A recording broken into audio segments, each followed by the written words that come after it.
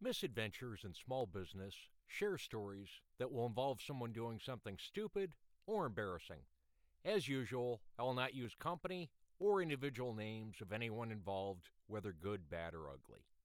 Misadventures in Small Business number 9, Methanol Poisoning.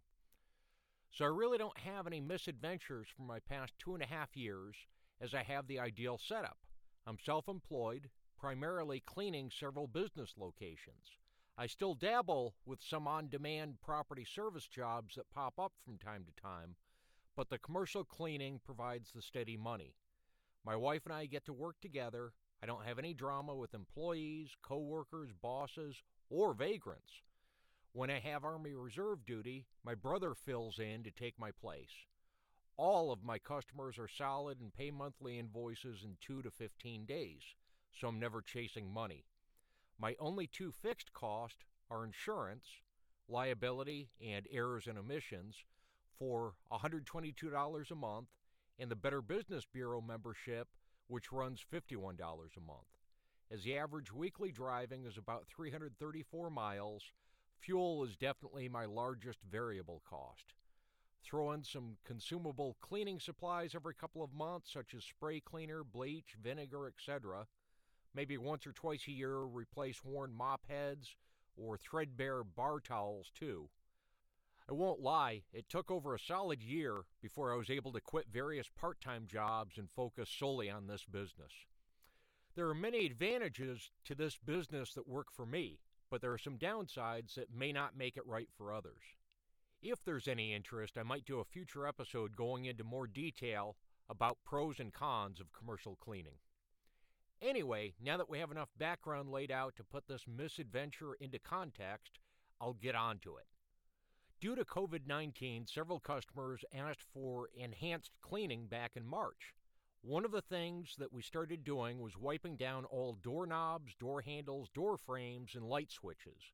Pretty much anything that people commonly touch or teabag. Diluted bleach is the ultimate for eradicating pathogens. It kills most on contact, unlike decon wipes or alcohol, which take several minutes. One drawback to bleach is that it will ruin copper or brass finish. Only on these surfaces I use Lysol wipes. With the amount of hoarding and scarcity we've seen in 2020, it should be no surprise that I was unable to find Lysol or Clorox wipes anywhere at the end of June.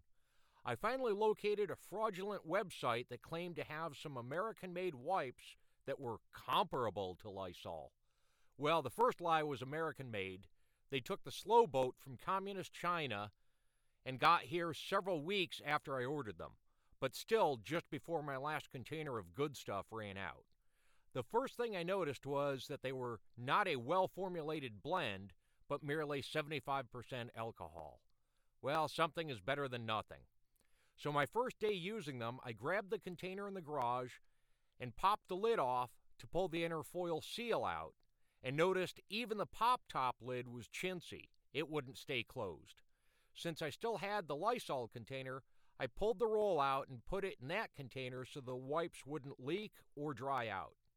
As I was already in the garage heading out the door, I didn't think to go back inside to wash my hands. Besides, alcohol evaporates very quickly and is commonly used in wet wipes, so it should be fine. Wrong. Now, being smokers with a 30-mile drive to first account, one of the first things my wife and I did was to light up within half a mile of starting out. I'm convinced this was a much bigger source of the poisoning in my body, as the contact absorption would be minimal compared to inhalation absorption. At her first account, my wife does all of the doors and switches, but no delicates in that building, so it's just diluted bleach with a cotton cloth throughout. Our next account has a building full of copper-plated door handles that I normally do. I got some more communist poison on my skin, but always wash my hands after doing doors and switches, so probably not too much absorption there. By the time I got home that night, I had a severe headache that was strangely focused behind my eyes, especially the right one. I didn't make it through the night without several unpleasant trips to the toilet with the wastebasket in my hands. I went full Linda Blair. Some people might wonder why I never use gloves when deconning doors and light switches. If what I'm using is that toxic, then maybe I shouldn't be wiping it on surfaces that other people will touch the next day. The following day, I couldn't hold anything down. I figured I should at least hydrate, but even water wouldn't stay down more than 20 minutes.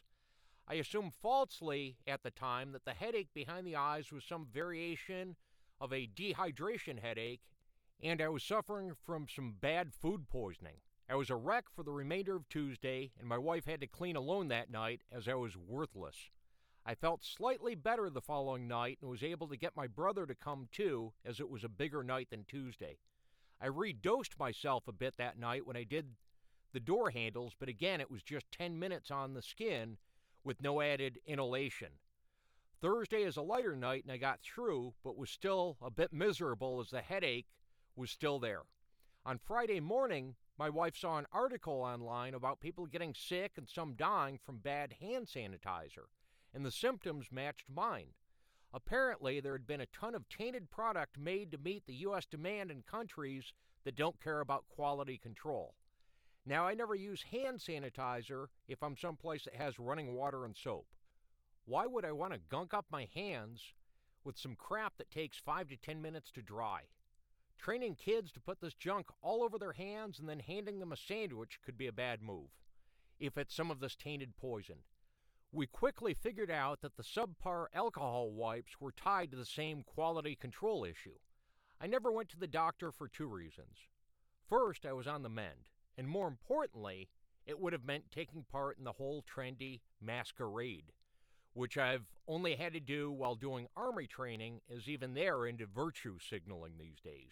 In the real world, I don't pretend that I'm doing my part to save the world with a piece of paper or fabric on my face.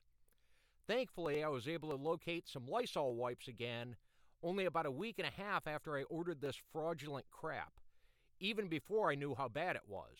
Of course, like many things in 2020, the price was about double what they had previously been.